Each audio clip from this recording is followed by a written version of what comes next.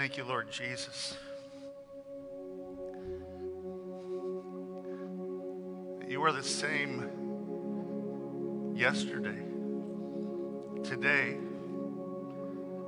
and forever. And you've never failed us. And there's no way you're going to start now. You've carried your people through battle, through famine, through horrors, through persecution, through difficulty, through troubles, and you've never failed us yet. So we ask you to do it again, to come through again, to strengthen and sustain your people through a time of difficulty and challenge. And against overwhelming odds, we pray that you would do it again. We pray that prayer that we read in the Old Testament, that prayer from 2 Chronicles 20, oh God, we have no power to face this vast enemy, this vast army that is attacking us. And we do not know what to do. But our eyes are on you. And so we look to you. And with hope, with expectation, with great interest, we ask, how are you going to do it this time? How are you going to work? How are you going to move through your people at a time when we can't even physically gather together? That's no limitation to you, Lord Jesus. That's no limitation to you. You are Emmanuel, the God who is with us. You are Yahweh Shammah, the God who is present. You promised us, I will never leave you. I will never abandon you. I am with you always, even until the end of the age. Would you come and meet with us? Would you come and speak to us? Would you come encourage us? Would you come correct us? Would you come challenge us? Would you come and equip and mobilize us to do your work, to live in your heart, to walk in your ways? We ask you all this in the name of Jesus and in the power of the Holy Spirit.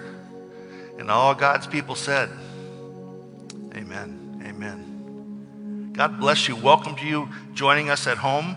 That's pretty much your only choice right now. So we're glad that you are here. We're honored that you would take the time. And I think it's a wise decision for you to do just that, to be with us and to ask God to be with you and to encourage you and to give you some hope. We've been talking about, with one exception, which was last week for Mother's Day, as we celebrated not just mothers, but all women. But we've been talking about the Emmaus encounter, the extraordinary time when Jesus appeared to his followers on Easter Sunday after his resurrection in the morning. We read about the two disciples who were at great loss, overwhelmed. They'd thrown in the towel. They're leaving their brothers and sisters in Christ in Jerusalem. They're going back to what they think is maybe relative safely out of Jerusalem. They're going to a road called Emmaus. And we read that in Luke 24. As they approached the village to which they were going, Jesus continued on as if he were going farther. But they urged him strongly, stay with us, for it is nearly evening, the day is almost over. So he went in to stay with them. And when he was at the table with them, he took bread, he gave thanks, he broke it, he began to give it to them, and then their eyes were opened, as we see in that beautiful picture from Caravaggio, of that moment of awakening. They recognized Jesus. And at that moment, he disappeared from their sight. And they asked each other, were not our hearts burning within us while he talked with us on the road and opened the scriptures to us? It changed everything about them, changed their paradigm, it changed their path, it changed their perspective on what had taken place. They got up and returned at once to Jerusalem. They went back to the place where Jesus had been executed like a common criminal 3 days earlier. There they found the 11, those with them, assembled together and saying, it is true, the Lord has risen, he has appeared to Simon. Then the two told what had happened on the way, how Jesus was recognized by them when he broke the bread. And while they were still talking about that, Jesus himself stood among them and said to them, peace be with you. Lord Jesus, right now, would you yourself come and fill this room with your presence. Come and fill the room of everyone who is watching right now. The room, the car, living room, bedroom, kitchen, wherever they are, backyard. Come and fill that place with your presence. Jesus himself, we don't know what to do, but our eyes look to you. Speak peace into every one of our hearts. Well, their response, they were startled. They were frightened. They thought they saw a ghost. Why? Because they had seen Jesus crucified that Friday. They have heard he is risen, but they have a head and a heart challenge. They have a cognitive dissonance. He's dead. He can't be here. No, he's alive, and he is here. And oddly enough, right now, the place where you are, just like the place I'm standing in, is holy ground. The place where you are is a place where Jesus is. And it's holy ground, and he stands ready to do for you and in you and through you the same kinds of things that he did thousands of years ago. He said to them, why are you troubled? Why do doubts rise in your minds? Well, because we're human, because we're frail, because we're fallible. And he gave them more proof than himself. He said, look at my hands and my feet. It is I, myself. Touch me. See. A ghost does not have flesh and bones, as you see I have. And when he had said this, he showed them his hands and his feet. And while they still did not believe it, because of joy and amazement, he asked them something rather prosaic, a little down to earth, not real spiritual sounding, not real church sounding. He said, do you have anything here to eat? Do you have anything here to eat? Well, that sounds kind of church-like to me. Someone told me once, they said, we've got a summary of your preaching. I said, well, what's that? So this happens every time you preach. You start crying. That's probably true. You mentioned something about food. I said, that's probably accurate. So I guess maybe it is a little churchy in my context, and maybe at home you're probably there munching on something, because you can do that now, right? They gave him a piece of broiled fish. So the second time in this story, if you've noticed, first with the 2 disciples, and now with the gathered disciples, the rest of them, where he eats with them. He shares a meal with them after our service, unless you're eating now and noshing. But after our service, when you gather to eat, just recognize the presence of Jesus. Say, Lord Jesus, we're glad that you are with us. And we're glad that you're with us not just in kind of church environments. You're here with us in everyday life. And you're here to share an ordinary meal with ordinary people. This is the normal Christian life. They gave him a piece of broiled fish, verse 42. He took it and he ate it in their presence. I pray that'll happen today. And he said to them, this is what I told you while I was still with you. Everything must be fulfilled that is written about me in the Hebrew scriptures, the law of Moses, the prophets, and the Psalms. And then he opened their minds so they could understand the scriptures. And I pray that today Jesus would open our eyes so that we would recognize his presence.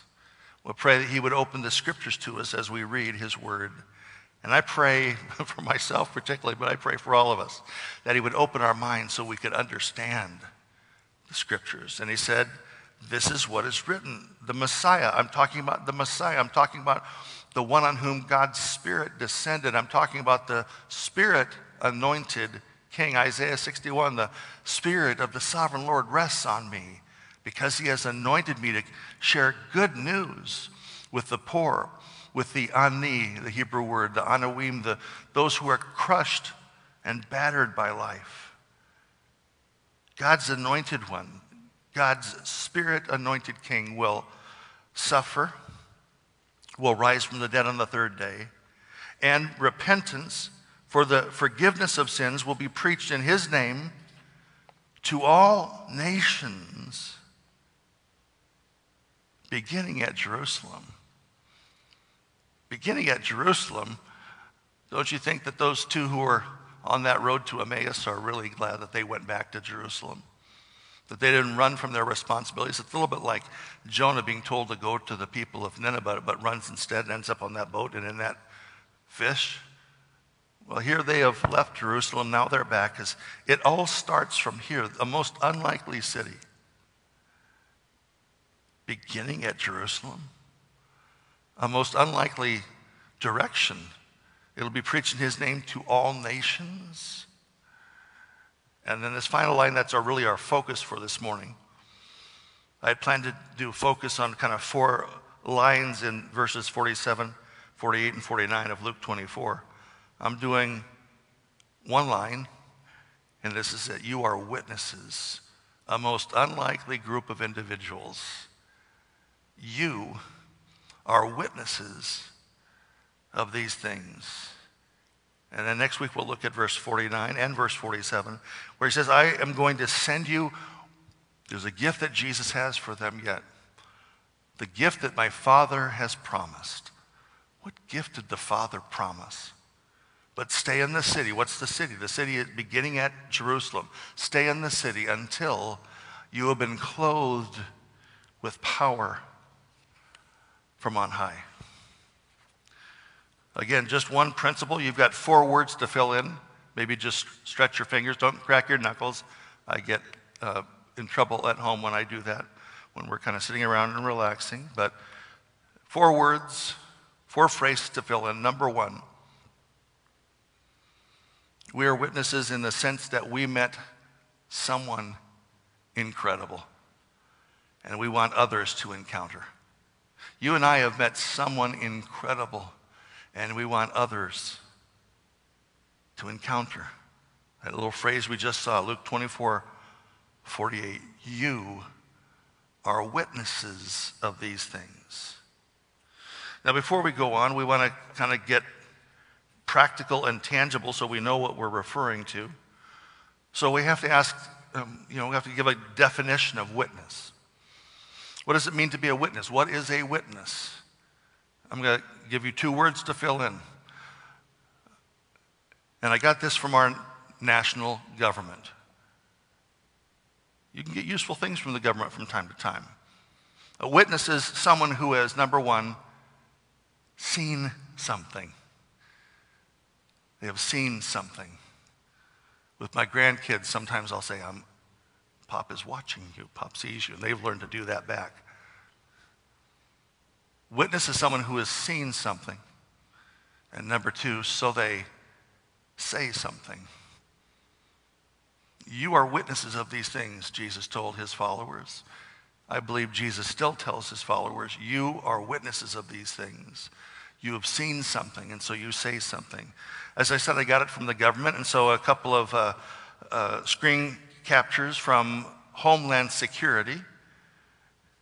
You can see where I got my message from today, right across that teal kind of expression. If you see something, say something. And then the line below says, how observant are you? That's a good question for those of us who are followers of Jesus. Are you paying attention? Are you aware of what Jesus has been up to? What Jesus has been doing? What Jesus is all about, what Jesus is planning. How observant are you? And then the second page, something similar. If you see something, say something. And there the question is, do you know how to report suspicious activity? Learn how. We're practicing to be observant, to pay attention to the movement of God, of Jesus, of the Holy Spirit. Throughout the pages of Scripture, throughout the pages of the people of God, the years, the centuries, the millennia. And we're learning how to say something if we've seen something. We are witnesses because we've met someone incredible and we want others to encounter. I've got a couple of different examples of Scripture we're going to just read.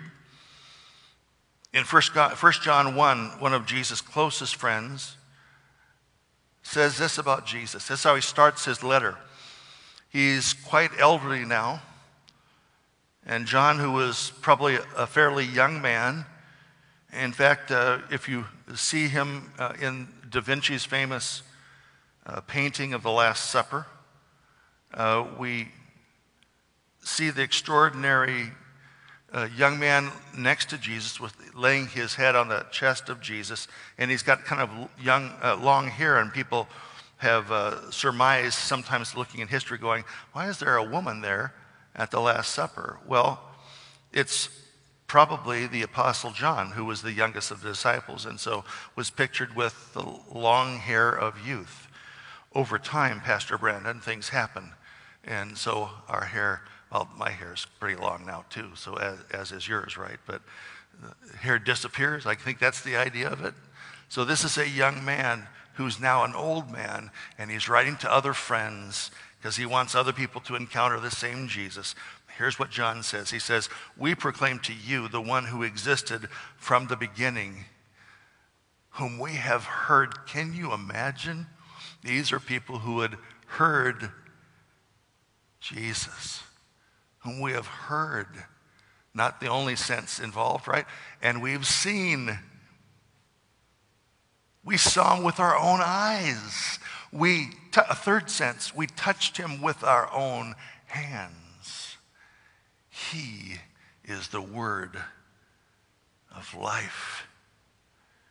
And this one who is life itself, oh my goodness, verse 2, this one who is life itself. Do you know the one who is life itself?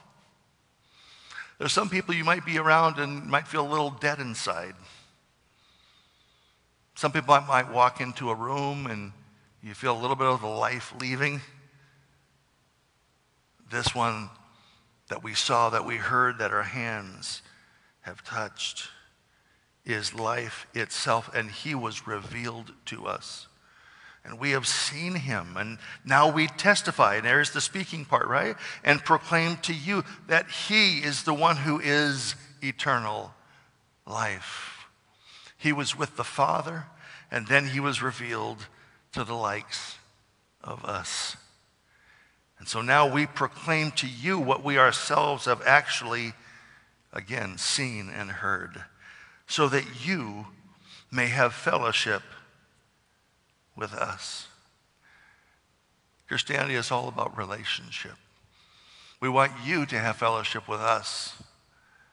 And that's difficult to do in this climate when we can often not really see each other, but we can still talk to each other on the phone.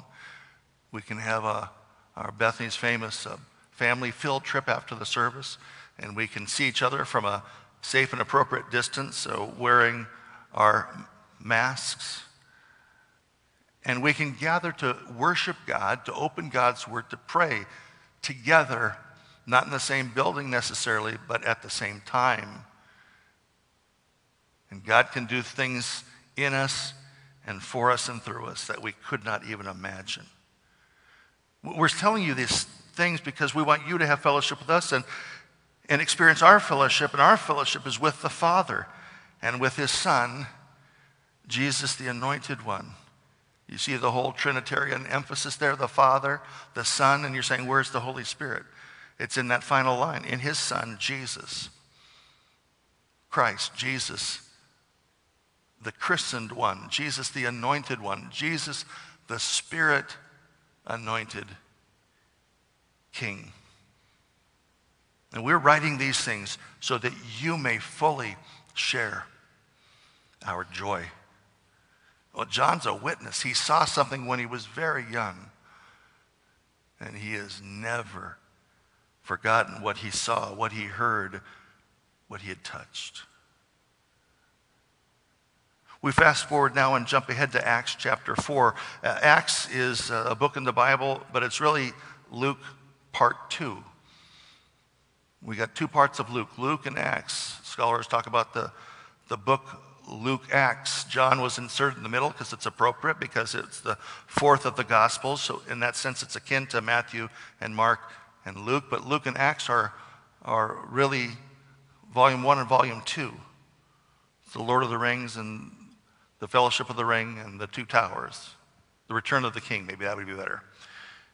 In Acts. Well, Acts 4, we're skipping the day of Pentecost. We'll come back to it because we're building up and kind of edging our way closer to Pentecost. That's the next astounding thing that takes place after the death and resurrection of Jesus. Acts 4. Peter and John are leaders of this early church. If you read the Gospels, you'd see that they're pretty unlikely leaders. Pretty unlikely people for whom God to leave the grand redemptive mission that Jesus started. He left it to ordinary men and women to continue. In the Jewish religious hierarchy, said that to keep these two guys from spreading their propaganda any farther, we must warn them not to speak. The second part of being a witness, the first part, you've seen something. The second part, you say something. And he said, we want to warn them. We've got to warn them not to speak to anybody in Jesus' name as his representative, in alignment with his character. We must warn them not to speak to anyone in Jesus' name. Again, so they called the apostles back in. They commanded them never again to speak or teach in the name of Jesus. We don't care that you've heard something, seen something, touched something. Don't say anything again, never again, in the name of Jesus. But Peter and John replied, do you think God wants us to obey you rather than him? We cannot stop telling about everything that we have what?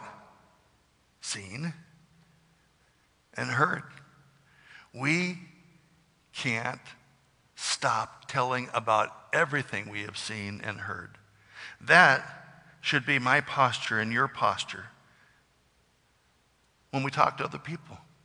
We should tell other people about Jesus, what we've seen, what we've heard. And so this is exactly what Peter and John do. And the Jewish religious leaders are very frustrated about what's going on. They released them. And what happened next, would you imagine?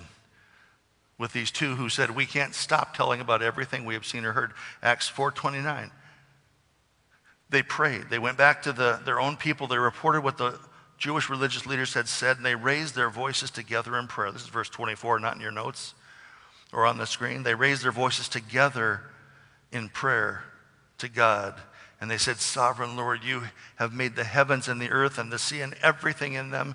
And you spoke by the Holy Spirit through the mouth of your servant, our father David, about the nations that we've been sent to. Now, Lord, you've heard the threats that we've been given. Don't speak again about Jesus. Never again speak or teach in the name of Jesus. Now, O Lord, hear their threats. Today we might pray, now, O Lord, understand our circumstance. Now, O Lord, understand the danger that we're in. But give us, your servants, great boldness in preaching your word. Great boldness to tell people about you. After this prayer, the meeting place shook. And they were all filled with the Holy Spirit. It's a recap, if you will, a recapitulation, a repetition of the filling of the Holy Spirit that took place on the day of Pentecost. Who was filled? The people prayed, and they were all filled with the Holy Spirit. That's my prayer for us as a church family, that as we approach the day of Pentecost and begin studying on that day about what it means to be filled with the Spirit and who the Spirit is and what he can do in our lives, that we will again be filled with the Spirit. As I say, sometimes it's harder to do without kind of faceless individual to look at, who I usually get to enjoy. But everybody knows that you are full of something. In fact, if you're watching this, you can just turn to someone else in the room and say, what am I full of? Pastor Brandon, let's not do that right now, but we could do that, right? We could say every one of us has unique characteristics that, I'm full of books. That'd be one thing. That's probably the most safest thing I could kind of throw out there, right? I'm full of ideas about restaurants, people would say. Am I full of the life and the breath of God himself? They were all filled with the Holy Spirit. And then they spoke the word of God. They preached the word of God, and they did that with boldness. That's what they'd prayed. The apostles testified powerfully to the resurrection of the Lord Jesus. Why do they speak about that? Because that's what they'd seen. That's what they knew. We've seen this. We've heard the risen Christ speak to us. We've touched him with our hands.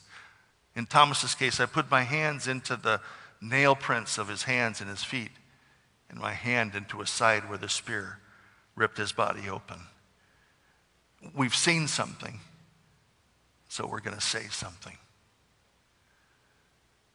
This, by the way, is something that can encourage us and help us during this season of time when we're just buffeted with information about COVID-19, the coronavirus that causes it, how you can get it, how you can avoid it, how it can be flattened in the curve of its impact on people and on our medical system. But now you can't even get away from it in commercials. You're trying to watch maybe some television show to take your mind off what's going on, and you have to hear the commercials in these uncertain times. Channel 7, we are here for you. Thank you, Channel 7. Well, that's unavoidable. What we fill our hearts and our minds with is what we think about and what we talk about. That's why it's important to fill our thoughts and our minds with the resurrection of Jesus Christ, the reality that Jesus died out of love for you and I, and that God raised him from the dead, and that the first thing he wanted to do was show up with some women at the tomb and with two virtually unknown early disciples of Jesus on that road to Emmaus, and then with a bunch of his followers who, when push came to shove, fell asleep while praying with him in the Garden of Gethsemane and disappeared when he actually went to his death on the cross. And that's the first thing he wanted to do, was go hang out with them and share some food, to share some just interpersonal interaction. What an incredible person. They testified powerfully to the resurrection of the Lord Jesus, and God's great blessing was on them all. This is a most unlikely group for God's blessing to fall on. They're all filled with the Holy Spirit, and they had seen something, and now they begin to say something, and the world has never been the same. Next chapter, Acts 5. They're yanked back into the Jewish religious leaders' environment. They came back.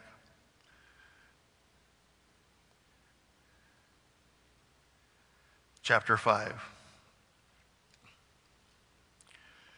Verse 28, they said, "No, we gave you strict orders. Or do you not understanding the words that are coming out of our mouths? Not ever again to teach in this man's name. Instead, you have taught in this man's name. In fact, you have filled all Jerusalem with your teaching about him. And you want to make us responsible for his death, like we were culpable in some way. We are all culpable.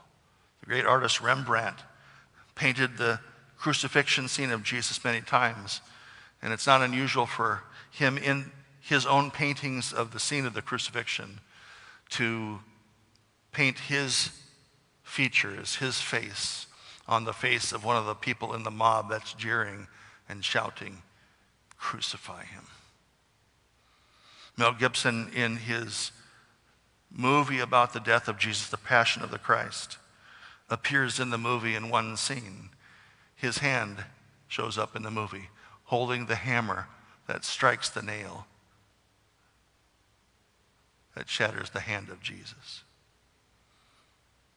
All have sinned, all of us, and fall short of God's glory. But Peter and the apostles replied, "We must obey God rather than any human authority.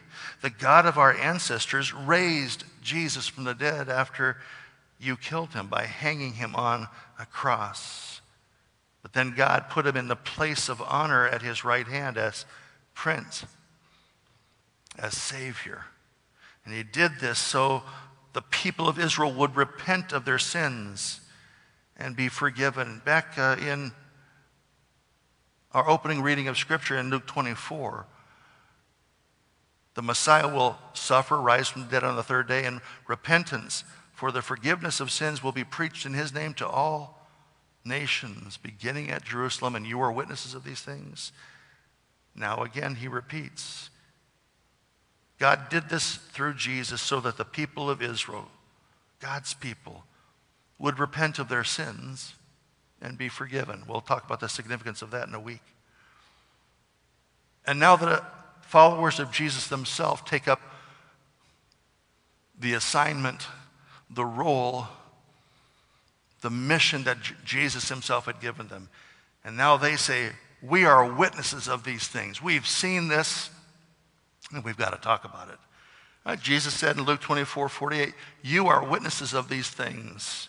And by Acts chapter 5, which is merely months after that event, they're owning that self-description for themselves. We are witnesses of these things. And so is the Holy Spirit, the life and the breath of God himself. The Holy Spirit is a witness. He saw what took place. He speaks about what took place. The Holy Spirit is given by God to those who obey him. Finally, Acts 5, verse 40. The religious leaders continue to talk about this situation. These people won't stop talking about Jesus. They called in the apostles. They had them flogged. They were beaten. They were whipped.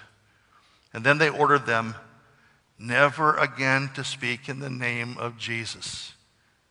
You could argue here that these Jewish religious leaders are consistent. They keep telling them, stop talking about Jesus. And the people said, we can't. We're witnesses. We've seen something. We've got to say something. They let them go. And the apostles' extraordinary language, the book of Acts, is as astonishing to watch how God works through ordinary people as it is reading the Gospels, how God worked through the anointed Jesus. But the apostles, verse 41, left the high council rejoicing, having been flogged. They left the high council rejoicing that God had counted them worthy to suffer disgrace for the name of Jesus. They've been changed. They've seen something, heard something, touched something, and they have to say something. So every day in the temple and from house to house, they continue to teach and preach this message. Here it is, men and women. Jesus, God's Son. Jesus, whose name is Yeshua, so Yah saves. God saves. Is the Messiah. Jesus, the Son of God, is the one that the Father has anointed with the Spirit of God. And everything's about to change. Can we pray together? Let's have our worship team come up to lead us in a final song. Jesus is God's Spirit-anointed Son, living God. Everyone who knows you has seen something and heard something, has experienced something. And because of that, you call us to say something. Every one of us who has encountered Jesus in a authentic way has been changed. We've been transferred from the category of being slaves to the category of being friends. It's what the apostles of Jesus tell them. Is it the Gospel of John? Jesus says, you have been servants, but now I call you my friends. Are you a friend of God, my friend, who's watching right now? You may have never come to Bethany before. You may have started kind of watching the services since they've been online. We're so glad that you were part of the Bethany family. But are you part of the family of God? Jesus said, you've been my friend. I make you my friend. The one who created all things, the one who holds all things together, the one in whom we live and we move and we enjoy our existence. God himself says, yes, you're my servants, but you're now also my friends. And he wants to be part of your life. And he wants to walk with you through the pain, the confusion, the difficulty of the coronavirus crisis. So you're not alone.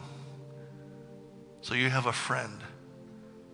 So that even if you or I contract this virus and contract this disease, COVID-19, and even if we're hospitalized and isolated and all alone, humanly speaking, we won't be alone. And all it takes, what do you have to do? How much do I need to pay to have that relationship? What do I need to do? What kind of life-changing exertion of effort? Do I need to crawl somewhere on my knees to show God that I want to have a relationship with him? No. You just need to believe that Jesus died for your sins, that God raised him from the dead, that he is alive and available for friendship right now. My friend Dallas Willard used to say the really good news for humanity is that Jesus Christ is now accepting apprentices in his master school of living. Here's all you do right where you are. Don't have to stand up, don't have to kneel, don't have to do anything. Just speak to God who's there with you and say, thank you. I want you to be part of my life too. You've taken the initiative. You did everything for me before all this started. I want you to be part of my life. I want you to come in and share meals with me so meal times aren't so lonely. I want you to come in and teach me every day so I know how to navigate this crazy making season that all of us are in. Come into my life. I want to be not just your servant, I want to be your friend. And the Bible says that all who call on the name of the Lord will be saved. If you did this right now, please email us, call us, let us know one way or another. We'd love to get you a Bible and a way to encourage you as you continue to go forward in your life with Jesus. But you've crossed over from death to life, from darkness into the light, God's glorious light. But for every one of us, we've seen something and God's done something in our life and we can share that with other people. God is good. And he wants to fill you and he wants to fill me with his Holy Spirit so we can share with other people what we've seen. Let me pray for all of us. Living God, as we approach Pentecost Sunday, we pray that once again you will fill us with your Holy Spirit. That what you've done before, you will do it again. That you'll fill us with the very life and breath of God himself. And that the things that we have seen you do in our lives, we'll talk about with everybody that we encounter. We ask that in the name of Jesus, in the power of the Holy Spirit, and all God's children said, amen.